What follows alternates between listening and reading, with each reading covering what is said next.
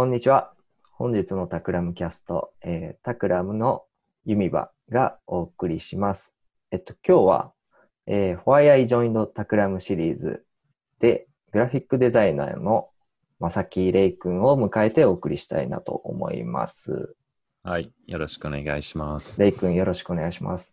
このコーナーはその名の通り、タクラムにいる、いろんなバックグラウンドの人々を、紹介しようというコーナーです。では、早速行きましょうか。じゃあ、レイ君、簡単に自己紹介をしてもらってよいでしょうか。はい。正木レイと申します。ニューヨーク生まれで、ニューヨーク育ちで、現地のパーソンズ大学で、デザインとイラストレーションの勉強して、いろんなとこで働いて、2017年に、東京へ引っ越し、長島理香子さんの事務所で働いて、2019年に、タクラムに、メンバーとして入りました。はい、ありがとうございます。2019年のいつだったっけ、あれって。10月、ちょうど1年ぐらいですね。うん、ちょうど1年か。早いね、1年。めっちゃ早い。めっちゃ早い。レイ君とはですね、普段も、ワンオワンの、一応そのチューターと、メンバーという、関係性で、よくチェックインして、日々、ズームで話したりしてるんだけど、改めてこのラジオを収録するっていうのは、ちょっと不思議な気分だよね。そうだね。なんかこういう感じでバースさんと話すのは初めてですね。はい。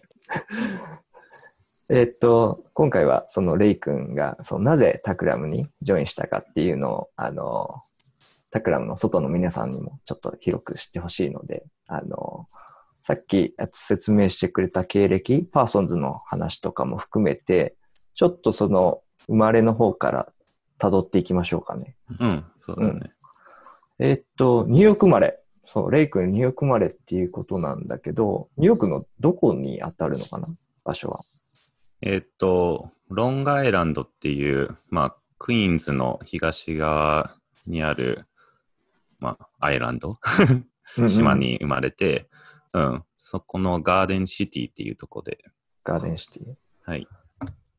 なんかちっちゃい頃、いきなり結構昔の話になっちゃうんだけど、ちっちゃい頃ってどういう子だったのかな。あんま変わんないけど、なんか超シャイだった。なんかいつもお母さんの後ろに隠れてた感じ。本当にそう、超シャイだった。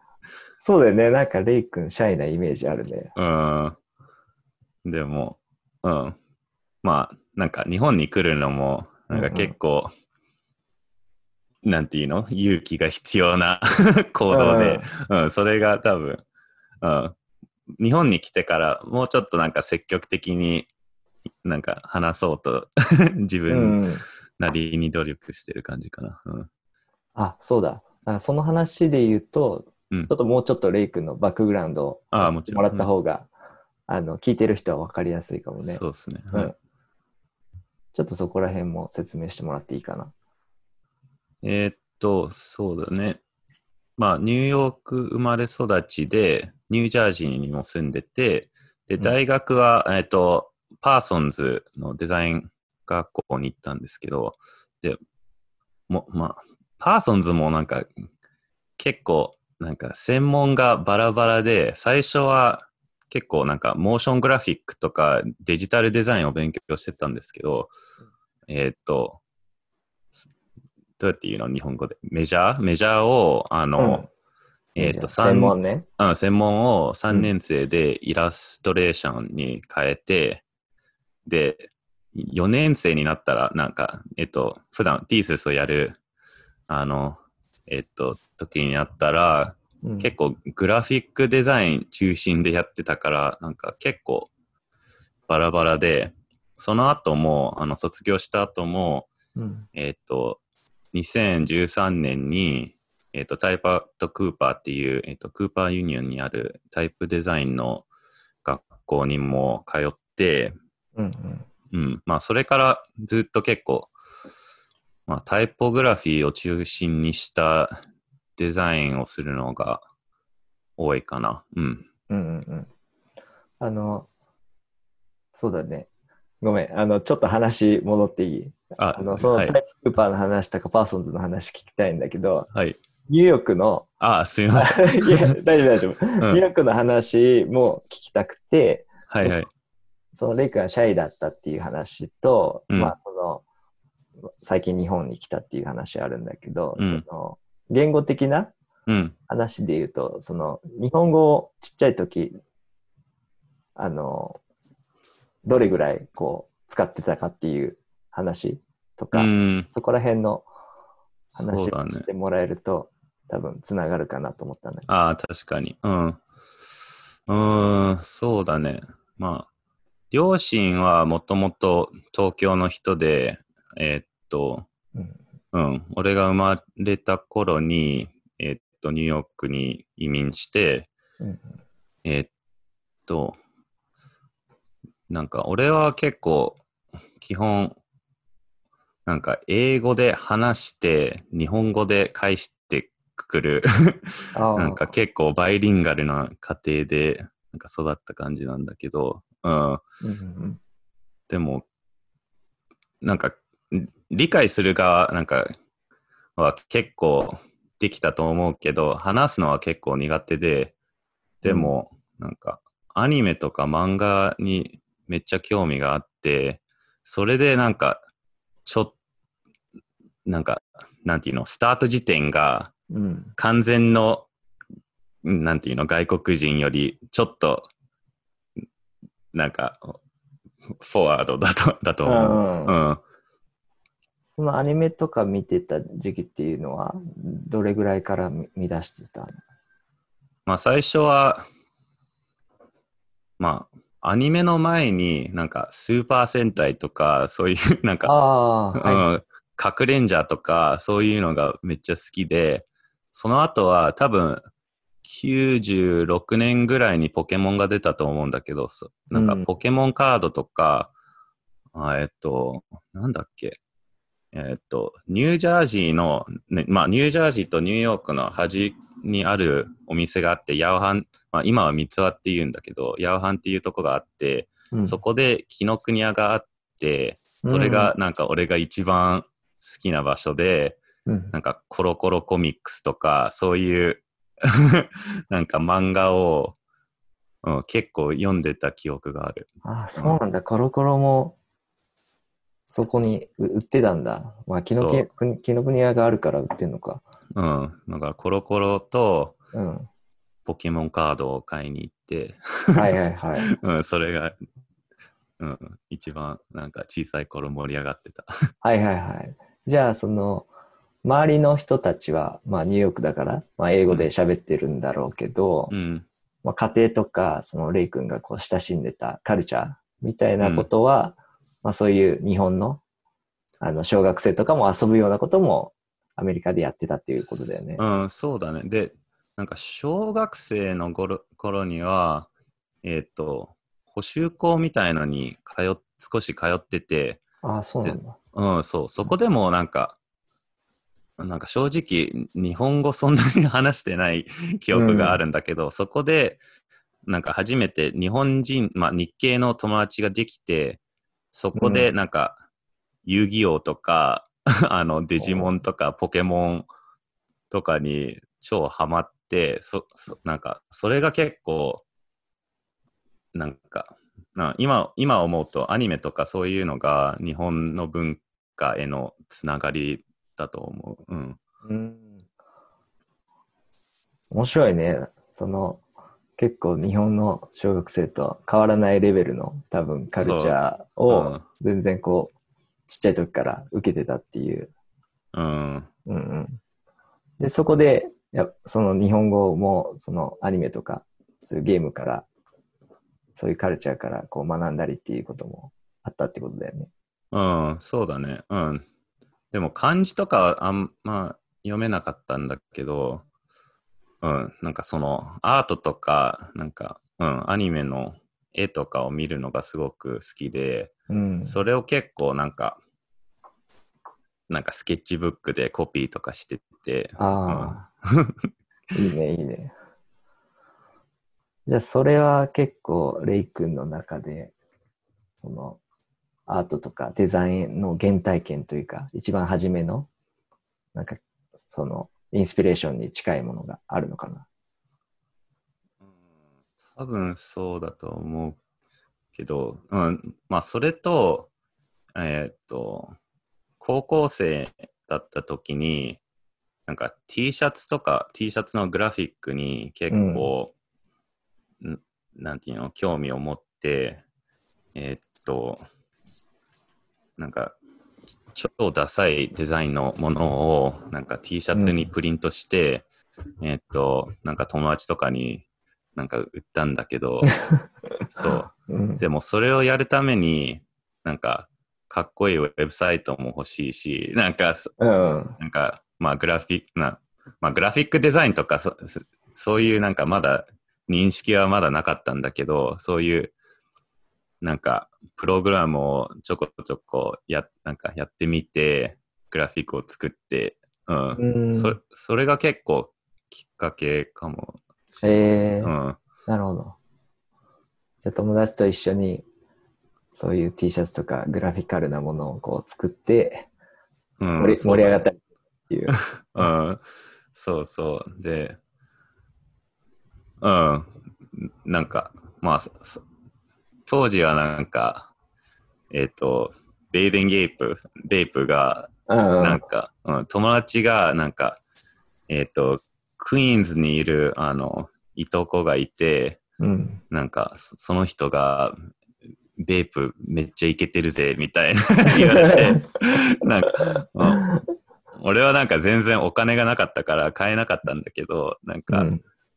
友達が T シャツ1枚もらって、これ超かっこいいなって思って、あ、そう多分なんだ。それも結構印象を受けたとへ思え、う。うん。つながってるね、なんかいろいろ。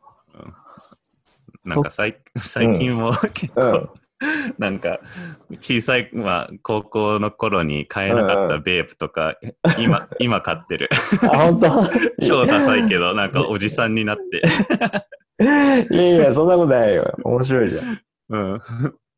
でも、その時の憧れはね、それあったら、今はね、そうそう。うん。もっと興奮するだろうね。うん。うん。店行って選びたい放題だし。で、その、パーソンズでイラストレーションメジャー、うん。イラストレーション専攻か、そうそを選んだと思うんだけど、このイラストっていうもののつながりも、まあさっきの話に近いのかな。その、中学とか、小学う。校でうん。アニメーションとかイラストとかっていうのを見てたとか、そこら辺の影響もある。うん、そうだね。なんか多分、なんか、これ結構なんか、どうやって言うのなんか、イゴティスティコなんか、うん。どうやって言うの自己中っぽい。自己中っぽいけど、うん。なんか、パーソンズに入った時は、なんかすでに結構デザインとかを自分でやってて、うん。なんかすごく、なんか、まあそういうソフトウェアとか遊んでて、なんか自分で学んでた、学んでたんだけど、うん。なんかパーソンズに入った時、結構なんか、みんなそんなに興味ないなって思って、なんか、やめようかなって思ってた時期があっえて、あの、うん。なんかそのままなんか就活とかした方がなんかいいのかうん。なって思ってたんだけど、うん。まあパーソンズのすごくいいとこは、結構メジャーに関わらない、クラスとかも受けるから、うん。受けられるから、なんかイラストレーションのクラスを取って、なんかすごくなんかタレントと才能が高いなんか人がいて、なんかそれうん。でなんか結構、なんかまだ学べることがたくさんあるんだなって思って、うん。うんまあ大学、うんちゃんとやった方がいいなってよ。まだいいよかな、みたいな。そうそう。超なんかいいこと言ってた子だけど。ちょっと待って、最初、うん周りを見渡したときに、あんまり学ぶことはないなって思ったのは、みんなのなんかその作品を見る機会があったの？うん、そうだね。まあ、1年生の時は結構なんか、どうやっていうのなんか基礎うん。トレーニングみたいなのして、デッサンで、とか？まあ、デッサンとか、そういう、まあ、ソフトウェアの使い方とあか、あ、はい。えーっと、まあ、すごく単純な歴史とか、そういうのを学ぶんだけど、うんうん。なんか、そんなに、なんかパーソンズってなんか結構お金持ちの子とかもいるし、そんなになんかうん。熱心じゃない人もいるし、なんか俺が行った高校はそんなにアートのなんかアートが強くなかったから、うん。なんか、まあ大学に行くと絶対なんか、やっと俺みたいな人がたくさんいるんだろうねって思って、うん。結構そういう期待で入ったんだけど、実はそういうわけではないところになんかちょっとなんかがっかりしたとこがあったああ、と思なるほどね。う。うん。自分のやっぱり期待と違ったうん。イメージがあったんだね。そういう。そうそまあ、本気に勉強してない人とかも多いっていうこと？う。うん。そうだね。うん。まあそれはなんかすごく、うん。なんか俺が勝手に思い込んでたことだうん。から、うん。なんかしょうがないけど。うん。でも、どこの大学もね、なんか、ありそうだけどね。うん。うん。それで、なんか、レイ君が心惹かれた、この人は才能があるみたいな人って、特定の一人がいたの？なんか、この人はなんかすごいみたいな。うん、そうだね。今でも友達なんだけど、えっと、モン・ラモス、モニカっていう友達がいて、あとうん。は、ジョン・ガルシアっていう、うん。まあ、イラストよりなんか、ペインターの友達がいるんだけど、今でもすごく仲がいい友達なんだけど、いいね。うん、なんか、レベルが完全に違う感じで、うんうん。なんかこの人たちやばいって思って、うん。なんか、うん、結構、なんか、なんていうの、インパクト うがあん。って、なんか、こういう人と友達になりたいって、思って、なんか俺も頑張りたいなって、うん、そういう感じ。まあ、でもいい出会いがあったうん、ね、そこはね。そうそうそう。うん。で、イラストレーションメジャーだけど、いろんな、まあ、グラフィックデザインとかも、まあ、歴史とかいろいろ学んだりっていうことをしててっていうことだよね。うん、多分4年生の時に、カリグラフィーの、クラスを取ったんだけど、それで、うん。なんか、やっと全部がつながったっていう感じで、うん。ああ。なんかそれまではタイポグラフィーに興味あったんだけど、うんうん。なんかそんなに深くなんか勉強してなくて、してなかったから、まあうん。カリグラフィーの勉強をして、まあちょっとなんかカリグラフィーってなんか手書きだからちょっとイラストっぽいとこもあって、そうだね。それがなんかめちゃくちゃ楽しくて、それでなんかタイポグラフィーは超面白いなって思った感じ。うん。そうだよね。レイ君といえば、タイポグラフィーの興味がすごく強いっていう印象があって、俺も、うん。俺も全く、同じ思いがあるから、すごい共感するんだけど、うん。あの、パーソンズのそのカリグラフィーのクラスで、その興味が、そのそうそ勉強とつながったっていうところでね。う。うん、そうそそのパーソンズでの勉強なんだけど、そのなんかトラディショナルなさ、その美大みう。うん。たいな、その教育プログラムで考えるとさ、結構そのがっちりドローイング、ライフドローイングとかやっうん。て、みたいな、なんかそういうステップがあると思うんだけど、うん。結構最初からデジタルだったりするの？結構なんか自由だと思う。なんかうん。ニューヨークでは、なんか SPA とかはすごくなんか決まった、なんかなんていうの、道路をたどるみたいな感じで、その専門を最初から決めて、最後までなんかプロフェッショナルになるっていう考えがあって、それはなんか、それもなんか素晴らしいやり方だと思うんだけど、パーソンズはすごく自由で、なんかやりたいものをやってみて、なんか好きなものがあったら、なんかそれをちょっと深掘るっていう感じで、だから俺はすごくそれをその通りやった感じで、まあなんかアニメーションとかイラストレーションとかグラフィックとか、カリグラフィーとか、結構バラバラなものを全部やってた感じ。ああ、でもそれすごいいいね。そこで、興味に深掘りしたいところにたどり着いたっていう感じだよね。そう。だからなんか俺は一応イラストレーションメジャーだったんだけど、なんか全然その間イラストレーターになろうって考えてなかった。はい。いろいろやってみてっていうのができる環境だったからっていうことだね。そう。で、ちょっとなんか、もう、いろいろ聞きたいんだけど、そのパーソンズの後に、レイ君多分、スタートアップでこう、UX とか、UI みたいな、結構デジタルのデザインの方に、多分大学卒業した後行ってたと思うんだけど、なんかそこら辺のどういうモチベーションで、そのパーソンズでカリグラフィーに出会い、興味は持ったんだけど、その後ってどういう気持ちの変化があったの？そうだね。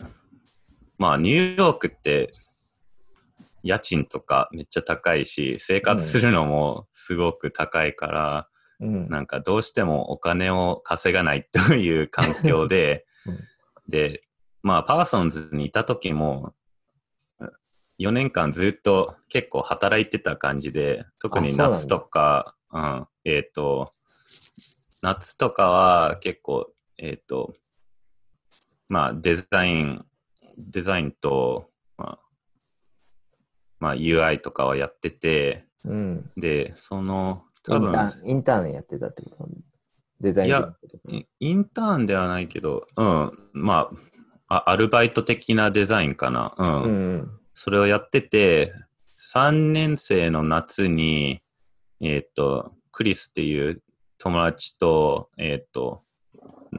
なんか小さな事務所で出会って、その人が、俺が卒業した頃に、この、Viggle っていうなんかスタートアップにジョインして、レイ君もジョインするってなんか誘われて、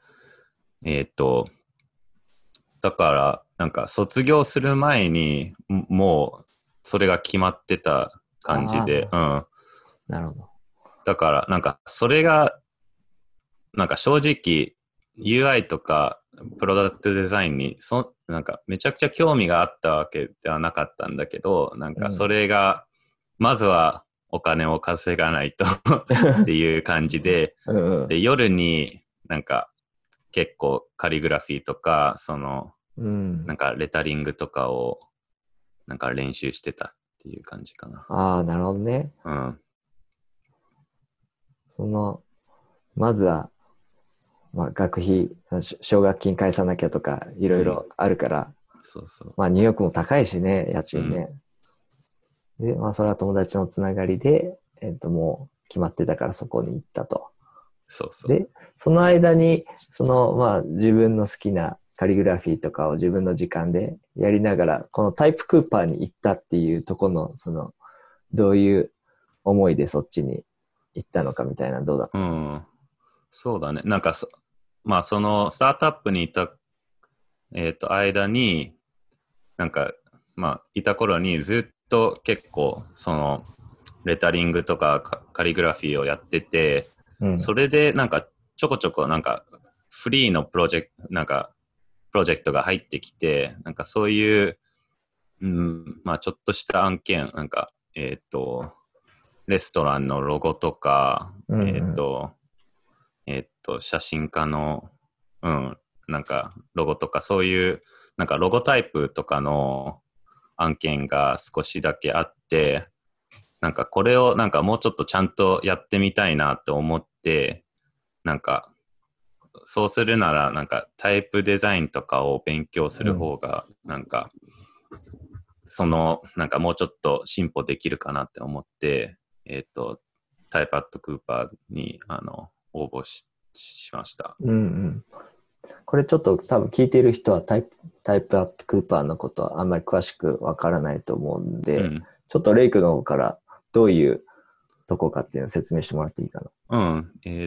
クーパーユニオンっていう、デザイン学校がニューヨークにあって、タイプデザイン専門の授業があるんですけど、それが結構、どうやっていうの、社会人向け、なんか、生徒じゃなくて、もう卒業した人に向いて、なんか、そういう授業があって、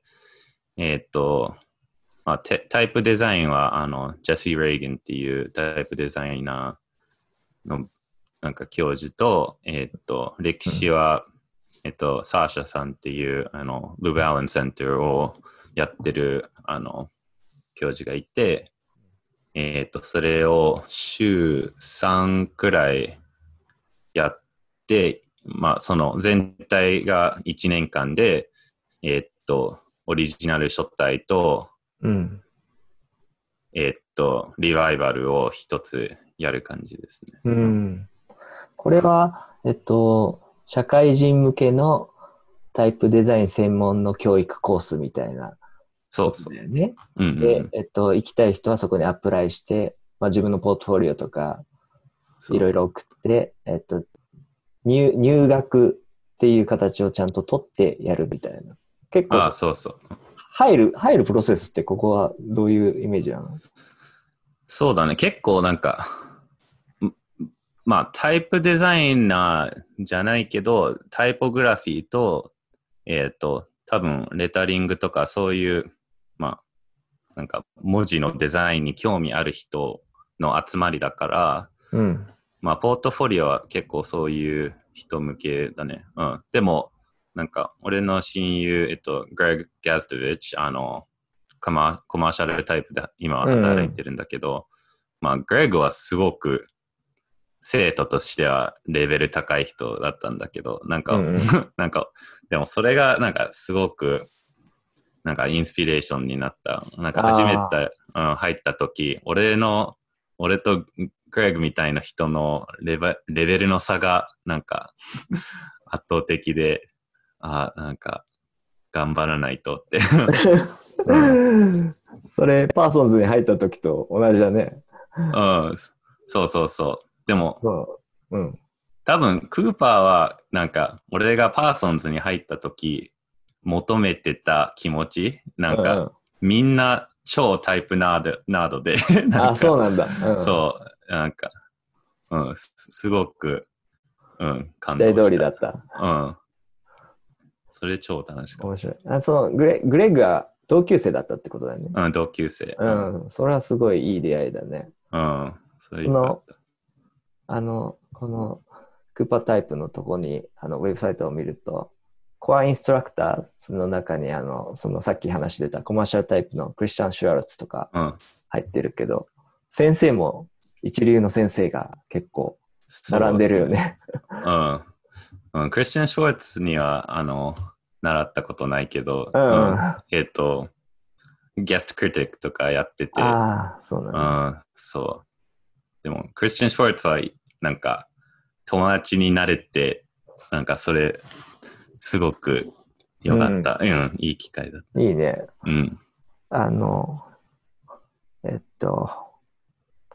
ホフラ&コーのサラとか、そう。今教えてんだよね。で、トロイもやってると思う。トロイも、ヘフレーだと。あと、ジャン・フランサー・ポルシェとか。そう。だから、有名なタイプデザイナーばっか。そのコアインストラクターじゃないとこに、俺もその、ニューヨークの美大の時習ってたサイラスハイスミスとかに入ってて、そううん、結構やっぱり、このタイプデザインを教えてる人は、クーパーでも教えててっていう人が、その美大とクーパーどっちも教えるみたいな人が多いのかな。うん、そうかも。うん。ね。うん。そのタイプデザインとしてこれ1年で、リバイバル書体。うん。リバイバル書体って多分これ、一言で言ってもちょっと分かりにくいと思うんだけど、うん、ちょっとレイクの方から改めて説明してもらっていいかな。そうだよね。なんか、すごく、なんていうの、特別な、なんか思い出があるんだけど、なんか、コロンビアって、結構、マンハッタンの上の方にある、大学なんだけど、そこの、レアの本の、図書館に行って、リバイバルは、確か、なんか、その、オリジナルが100年以上古いと、なんか、リバイバル可能っていう、なんか、そうなんだ。そう、なんか商標みたいのがあるんだけど、だからそういう超レアの本を見て、そのタイプスペシメンを見て、書体見本帳ね。そう、そうそう。書体見本。で、なんかつながりが、何かが響いたら、それをリバイバルするっていう。すごくいい。要は、その、100年前の、デザイナーっていうか、その、作った人、その文字を作った人がいて、それの見本帳が、残ってたとして、それを見ながら、それをスキャンしてデジタル化するなりして、この今の時代に合う書体にこうリバイバルするっていうプロジェクトだよね。そうですね。で、その時は、その、印刷がなんか、まだメタルのが多くて、メタルがなんか紙の中に押し付くと、結構なんか完全にそのデザイナーの意図が明確に見えないから、それがなんか課題かな。なんかそれをインタープレトして、なんか何をしようとしてたのかを理解しつつ、なんかデザインをするのが結構なんか勉強になった。そうだよね。これ、なんかこのラジオでどれだけ伝わるか、あれだけど、この活字のこう文字がこう紙にこう押された時ってこう印字された時のこのね、ちょっとしたこう滲みとか、この輪郭がちょっとこう膨らんだりするみたいな、そういった部分がその完全なこのデザイナーの意図とは違う形でこうプリントされたりするっていう当時の技術的な制約があって、そういうのもいろいろ想像しながら自分だったらどういうふうにデジタルに、デザインするかっていうことをしてたっていう、そうだね。意味でいいのかな。で、なんか、これはなんかもうちょっと細かい話になるけど、なんかその、リバイバルをするのになんかいろんなインタープレテーションがあって、なんかその実際デザイナーがなんか考えてたのをそのままなんかコピーするか、今のなんかデジタルツールでなんかリインタープレトするか、そのオリジナルをインスピレーションだけに使って新しいものを作るかっていう、なんかいろんなやり方があって、そうだね。そうそう。だから、リバイバルはすごく、なんかいい勉強。奥が深いね。そうそう。で、そういうリバイバル書体のデザインを、1ファミリーかな、1書体、作るっていうのと、もう一個はオリジナルで自分で、フルスクラッチで最初から考えた、なんか書体を作るみたいな。そうそうそう。どういうのを作ったの、そのオリジナルは。超かっこ悪いやつ。なんか、まだ、まだなんかタイプデザインをそんなになんか経験ない人は、まあ、みんなが言えないけど、なんか俺はすごくなんか盛り上がっていろんなディテールを入れたがっててなんかだから、まあ俺はなんかヒップホップとかすごく好きなんだけど、うん。ナーズの、うん。Illmatic っていう、アルバムのカバーに、なんかブラックレターの、レタリングがあるんだけど、うん。それをちょっとインスパイアされて、なんかブラックレターのセリフ書体を作ろうっておー。考えたんだけど、それがうん。なんか、うん、やりすぎでなんかその、イケてる要素を全部入れようと、なんかで、なんか最終的に超かっこ悪い。まあ、今見ると結今見構るとね。かっこ悪い。うん。うん。だってなんかタイプデザインって、まあサイズによってデザインがうん。結構変わるから、でも、そうだね。うん、その時はなんかテキスト書体かディスプレイ書体か何を作りたいのかがちゃんと明確にされてなかったから、うん。なんかとにかくいろんなものを入れてみようって考えて、うん。実際なんかディスプレイ書体だったらこういうのいらないし、テキスト書体だったらなんかこういうディテール見えないしってうん。うん、だからなんかそうだね。結構曖昧なデザインだった。そうだね。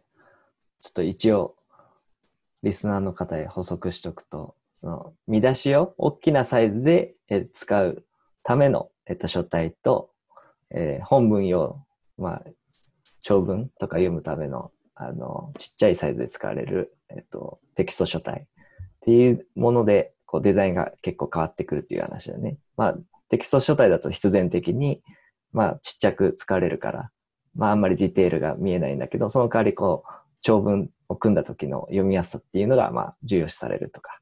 で、見出しだったら逆に、まあ、キャラクターとか、うん、その文字が持つ雰囲気みたいなのが結構重要視されるっていう。まあ、その中でどっちも追いかけてしまったみたいな。そうそうそう。今考えたらね、まあ、そういうのすぐわかうん、るけど。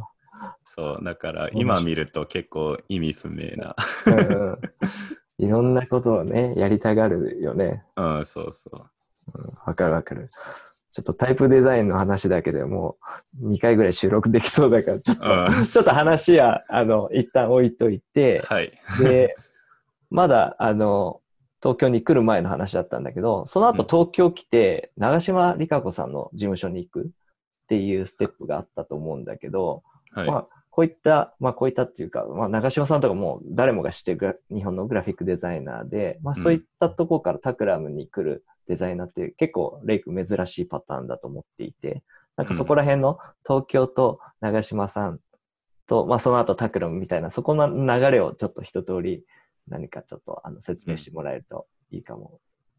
そうだね。なんか、俺は、なんか日系アメリカ人のデザイナーとして、なんか日本のデザインの理解がそんなになかったけど、でもなんか憧れてた気持ちもあったっていう。うん。うん。で、まあその中で、長島理香子さんが一番、なんか、俺にとって一番なんか、なぜかなんかつながりが感じて、うん。で、まあ特にタイポグラフィーの使い方がすごく、なんていうのなんか、ピュアに感じて、うん。で、なんか、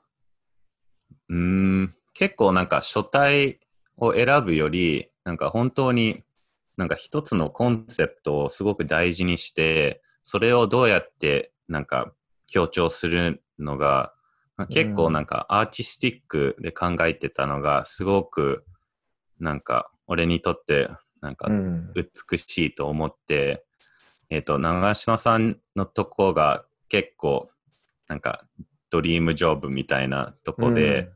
で、たまたま俺が引っ越した時に募うん。集してて、まだ全然なんか日本語が話せない感じだったんだけど、なんか、まあ一応こういう機会があんまないと思うから、なんか応募してみようって思って、うんうん、で、多分、長嶋さんも俺のこと結構大変だと思ってたと思う。なんかなんかマジで本当に最初の頃は日本語を話せなかったし、クライアントのやり取りとかも、なんか印刷とかの用語も全くなんかほぼゼロの状態だったから、本当に。うん、だから、で、俺もなんか死にそうなストレスで、なんか超頑張ってやってたんだけど、でも、それがなんか、すごく大切な勉強になって、今でもなんか、すごく尊敬してるデザイナーなんだけど、でもその後になんか、東京に来た理由も、なんかいろんなものを経験したいし、で、かつ、なんか俺は、なんか、バイリンガルと、まあ、カルチャーもなんかバイカルチャルだから、なんかそれをちょっと活かせるデザインももうちょっとやりたいなって思って、それで結構タクラムに興味があったと思う。なんかタクラムは、まあ、3拠点あるし、なんかイメージ的にもなんか、まあ金屋さんとかはなんか RCA とかに行ったし、なんか、なんかその、長嶋さんのとこでは結構、まあ、なんかガチの日本グラフィックデザインやってた感じだけど、なんか今は結構、なんかグローバルデザインの感じで、タクラムで参加してると思う。その、長嶋さんのとこで、結構言語的に苦労したっていう話でもう、さらっと聞いて、まあ今だったら結構、ね、さっきその話聞いて笑い話になったけど、当時はすごい辛かったと思うんだけど、結構その、日本のまあ多分長嶋さんとかの事務所って、結構1対1で、その、長嶋さんと、まあ、レイ君とかっていう関係性で働いたりすることが多いと思うんだけど、なんか、そこら辺のプロジェクトの進め方とかも全部一人で基本やってたってこと？そうだね。基本は結構なんか、ちょっとフリーランスっぽい感じで、個人でなんかいくつかの案件を、なんか、なんていうのなんか、responsible、で、なんかそれの、まあ、クライアントのやり取りとか、印刷会社とのやり取りとか、そのプロジェクトマネジメントも結構、自分でやってて、で、デザイン、まあ、もうちょっとなんか、プランニングとかする、人もいたけど、なんか、長嶋さんは基本、まあ、デザインのディレクションとかを確認して、まあ、なんか、紙とかにもすごく、敏感だから、なんか、まあ、いろんな、なんか、まあ、多分、毎日1回は、なんか、プログレスを見せて、こういうのやってみたらってやって、繰り返しでやってる感じかな。いや、でも、この話を聞いてる人からしたら、レイ君が、その日本語が、すごい今流暢に喋ってるから、その得意じゃないっていうのが分かんないと思うぐらいだと思うんだけど、いや、やっぱり全然違う感じなんだろうね。その時と比べたらもう。その時はなんか本当にやばかった。だって最初に来た時ってまあちょっとだけミーンズアイルっていうファッションブランドでフリーの仕事やってたんだけど、それのリブランディングを頼まれて、でそれは友達のつながりだったんだけど、で友達はもともとニューヨークで会った人で、なんか本当になんかそのリブランディングをなんかプレゼンするとき、マジで日本語で話せなかったから、なんか友達に通訳してもらったレベルだった。英語で喋って。そうそう。だから、その頃は本当に話せなかった。なるほど。いや、でもそっからしたらすごいよね。なんか、タクラムに来た時も、結構ね、その話は言ってたけど、なんていうの、まだその100%こう、日本語を表現することにはあんまり自信がないみたいなことは言ってたけど、今はどう？入ってから1年ぐらい経ったけど。うん。そうだね。なんかタクラムはコミュニケーションが上手だから、で、なんか、まあバースさんともワンオンワンほぼ毎日やってるから、それから、まあこのポッドキャストもやりたかった理由も、なんか、ようやくこういうなんか会話ができる自信があるからだと思うし、なんか、いいね、いいね。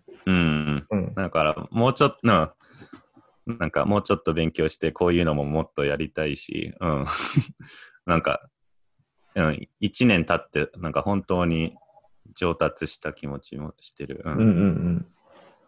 いや、本当でも変わったよね。なんか、まあ俺が言うのもあれだけどまあ最初に会った時はね、結構、やっぱり、まあ、もともとシャイって最初、幼少期の頃もそうだったってさ、このポッドキャストの最初の方で言ってたけど、まあ今もシャイな部分はありながら、やっぱり、なんかすごいレイ君は考えてることがいっぱいあるなって話聞いてて思ってて。なんかそれが、どうぞ。ごめん。言いたいことがもっとあるんだろうなって思いながらいつも聞いてて。それが一番なんかタフ。なんか今でもちょっと悔しいとこが、なんか。辛いよね。結構考えてるのに、全部言えない時がまだ多いから、なんかまあ特になんか俺の事情を知らない人は、そのサーフェスレベルだけで、なんか俺のことを見てるのが嫌な気持ち。そういうふうに見られてる可能性があるから。そうそう。でも本当は、なんかもっと話せるし、もっと深く考えてるなんか言いたいけど言えない時がある。いや、わかる。それね、日本人がね、海外行っても同じ状況になるからね。まあ同じっていうか、もっとタフというか、やっぱり英語で喋るとか英語で考えて、まあそうやってすぐ話すって、こっちが考えても想像しても結構難しいって思うから、いや本当にそれを考えながら、まあデザインのことも考えてね、いろんなこと考えなきゃダメだから、いや大変だとは思うんだけど、いやめっちゃ流暢だよ。ありがとうございます。めっちゃ流暢だよ。なんか、タクラムの話に緩やかに入ってきたから、ちょっと最後の方のトピックに、まあ徐々に移ってきたと思うんだけど、なんか入る前と入った後で、多分レイ君の方でもこのタクラムへのイメージってあったと思うんだけど、なんか入る前、どういうふうに思ってたとか、なんかそこから聞かせてもらっていいかな。なんか正直入る前はなんかタクラムってちょっとまあなんかミステリアスな感じがあって、まあすごくなんか賢そうな感じがあるんだけど、なんか実際どういう人がどうやって働いてるのがそんなにクリアじゃなかったんだけど、でなんか最初になんか面接した時結構なんか安心した本当？なんかすごくみんなめっちゃ優しいし、なんかとにかくなんか頭がいいと思う。みんなすごくなんか考え方が超レベル高いし、ね、で幅がすごく広い。なんかそれがすごく、まあいろんなとこ、日本でいろんなとこ働いたわけじゃないんだけど、なんか、タクラムはなんか何でもできるっていうイメージが今はある。なんか本当に、なんかとにかく、なんかよく考える人が多い。いや、でも本当、そうだよね。そうだよねって言ったらなんかあれなんだけど、なんか自分も普段いろんなタクラムの人と接していて、やっぱりバックグラウンドがすごいやっぱ違うじゃん。やっぱ、僕らはグラフィック系だとは思うんだけど、エンジニアの中でも、まあいろいろインスタレーションに強い人もいるし、なんかね、バックエンドガリガリやる人もいるし、まあ UI デザイナーもいっぱいいるし、そね、片やビジネス系のね、デザイナーもいるし、なんか、何でもできる人いっぱいいんじゃんみたいう。うな。ん。なんか俺もなんか、モーリー、なんかインダストリアルデザイナーのモーリーとかに、なんかデザインを見せるの好き。なんか、ああ、なんかそういうなんかちょっと違った意見を聞くそうね。のも、面で白いよね。きるとこだから、すごく面白い。そうそう、そういうの面白いよね。なんかすごいいい話をしてくれてるな。その、入った後、まあ1年ぐらい経って、結構ね、まあそのコロナでリモートワークもあったけど、かなり会社に馴染んできたとは思うんだけど、はい。その1年経った中で、まあ結構僕も普段ほぼ全部のプロジェクトレイ君とやってる気もするけど、うん。なんかその印象に残ってる仕事とか、なんか今までで多分こう聞いてる人たちにこう、レイ君今何やってるかっていうのをもうちょっとお知らせした方がいいかなと思ってて、どういうことをやってるかって簡単に言ってもらった方がいいかな。うん。俺は、まあ基本、まあブランディングと、うん。まあタイポグラフィー系の仕事が多いと思うんだけど、なんか一番、まあ一つのプロジェクトじゃないと思うけど、一番なんか印象に残るのが、なんか、バースさんと結構、えーっと、言語と、えーっと、まあそうだね、言語のニュアンスの会うん。話をするのがすごく面白い。なんかあそれが超楽しい。だってなんか、それって、なんか、まあ俺にしかっていうわけじゃないけど、なんか俺はなんか結構違う視点を持ってるからこそ、あ、うん。なんか言えるものがあって、それがなんかバリューにされてるのがすごく嬉しいかな。で、なんかうん。逆に俺もその日本語の文化のニュアンスを理解できるのもすごくいいことで、なんかうん。それがなんかこの一年に一番印象に残ってることかな。おー、面白いね。いいね。うん。なんか、普段、普段レイ君とどういう話をしているかというと、まあもちろんね、プロジェクトの話とか、タクラムで働くって、こういうことだよね、みたいな、そもそもこの会社はどうだっていう話とか、まあ本当にいろんな、まあそのタイプデザインの話もするし、いろんな話をしてると思うんだけど、俺もね、結構言葉のニュアンスとか言葉の意味とか、そのカルチャーにおけるレイ君がまあ例えば日本文化だったり、その言葉の概念を捉えてるかみたいなうん。ことを、なんていうの、意見交換するのはすごい好きで、なんか、いつもやっぱすごいフレッシュなビューが得られる気がしていて、やっぱり自分の目からしかこう分かってないことってやっぱすごい狭いなってうん。いつも思っていて、なんかそのレイ君は、自分はこう、アメリカでは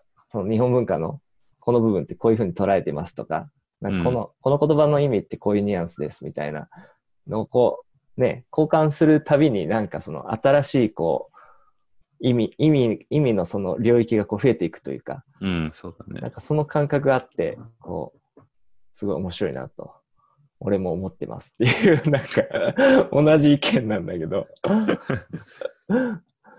それってさ、あんまりしないことなのかね。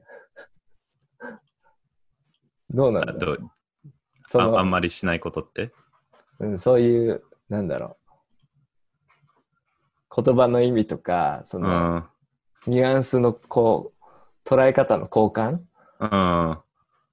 うん。俺は今までそういう会話そんなにしてないから、それすごくなんそうなかフレッんだよね。シーに感じますね。なんか、スラックの通知の音が結構響いちゃって、これ聞こえてんのかなわかんないけど。いや、なんかでも確かに言われてみれば、俺も日本語で、その日本人の、例えばうん。同僚とかうん。と、もちろんそのワードを決めるみたいなとこで、ね、なんかこの細かい、この言葉に例えばね、ミッション、ビジョン、バリューみたいな言葉を決めるときは、もちろんそれに対するニュアンスみたいなのは、こうね、ディスカッションするんだけど、まあ、大体は分かってるっていう前提で話すじゃない。まあ、結構そこを、レイ君と話すときは、なんか一からそもそもさ、みたいな話をするじゃん。そうだね。だからいつも話は長くなるんだけど、だから多分そこが面白いのかもね。それがなんか、俺にとってはなんか一番楽しい。なんか、そのなんか解像度で、なんか言葉の意味をなんか分析するのってすごくなんかレアだと思う。で、そのね、ちょっと具体性ない話でちょっと分かりにくいかもしれないんだけど、その言葉に対してさ、その自分が過ごしてる時期とか、まあ触れてきた文化によって、そのイメージがこう、そこにさ、くっついてくるじゃん、いろいろ。で、それを共有すると、その人がどういう、まあバックグラウンドで、その言葉に何を感じていたのかっていうのが分かるのが面白いなと思ってて、なんかまあ、レイ君とよく話してるこの、まあいろんなトピックがあるんだけど、この日本とアメリカの文化の違いみたいな話とか結構よくしていて、ちょっとその話も最後に触れた方がいいかな。なんか個人的なこう、レイ君のタクラム入ってからのなんかリサーチみたいな。ああ、そうだね。まあ。中身はそんな触れなくてもいいかもしれないけど。ざっくりと。でも、そうだね。なんか最近結構、まあ、アメリカではいろんなことが起こってて、なんか、ちょっと、なんか、日本でもこういう会話をもうちょっとしたいなっていう気持ちがあって、まあ、特にソーシャルイシューとかについて、で、それを、まあ、デザイン業界の文脈から結構リサーチしてる、なんか個人のプロジェクトがあって、それがなんか、なんか、いろいろ考えてるところです。いろいろ考えてる。そう。ちょっと話すと。話すとね、話すとそれはそれで1回分のポッドキャストになるよね。なんか、一通りいろいろ話せたんだけど、なんかその、これからやりたいこととか、まあ今一番気になってること、まあさっきのリサーチの話も出たけど、それからタクラムでどういうふうに過ごしていきたいかみたいなことも含めて、最後、なんかレイ君のこと、レイ君から言ってもらえるといいかも。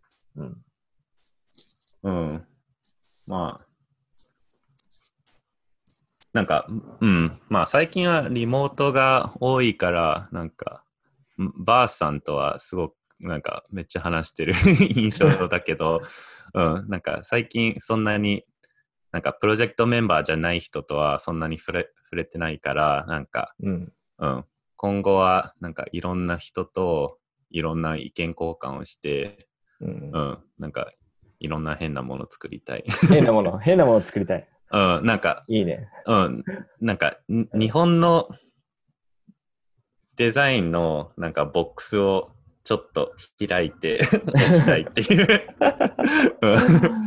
独特な表現なんですね。独特な表現。あれは、なんか、まあ、それもすごい面白いし、その、レイ君の興味のそのタイポグラフィーって部分で、これからやりたいこと、ああ、そうだね。で言うと、なんかある？それは、まあ、具体的には、日本語の、まあ、ひらがなとかカタカナの書体を作ったことないから、まあ、その、アルファベットと日本語の書体、まあ、漢字は多分無理だけど、ひらがなとカタカナを含めた、なんか、合成書体作ってみたい。いいね、いいね。それはもう、ね、なんか、できるよね。タクラムのさ、マークアットタイプデザインみたいな。確かに。タクラムにはね、そういう自主的にグループ作って、その、なんか一つのテーマを深掘るっていうことにサポートしてくれる制度があって、まあ、マークアットグラフィックとかマークアットエンジニアとかいろいろあるんだけど、それを利用してやれるトピックでもあるかもね。確かに。それはぜひ次考えましょう。はい。はい。結構長くなっちゃったんだけど、そうですね。まあ、こんな感じで、レイ君に関してはこういろいろ聞きたいことはまあ、もっともっといっぱいあるんだけど、今日は一通り、Why I Joined タクラムシリーズとして、グラフィックデザイナーのレイ君に関していろいろ聞かせてもらいました。はい、ありがとうございます。ありがとう。で、最後に、うんこのポッドキャストについてなんだけど、リクエストとか質問、何かコメントあれば、ハッシュタグ、タクラムキャストでつぶやいていただけると、タクラムメンバーがチェックしているので、それを見れて、また次の回とかに反映できて、非常に助かります。はい。じゃあ今日はレイ君ありがとうございました。はい、ありがとうございます。はい、どうも。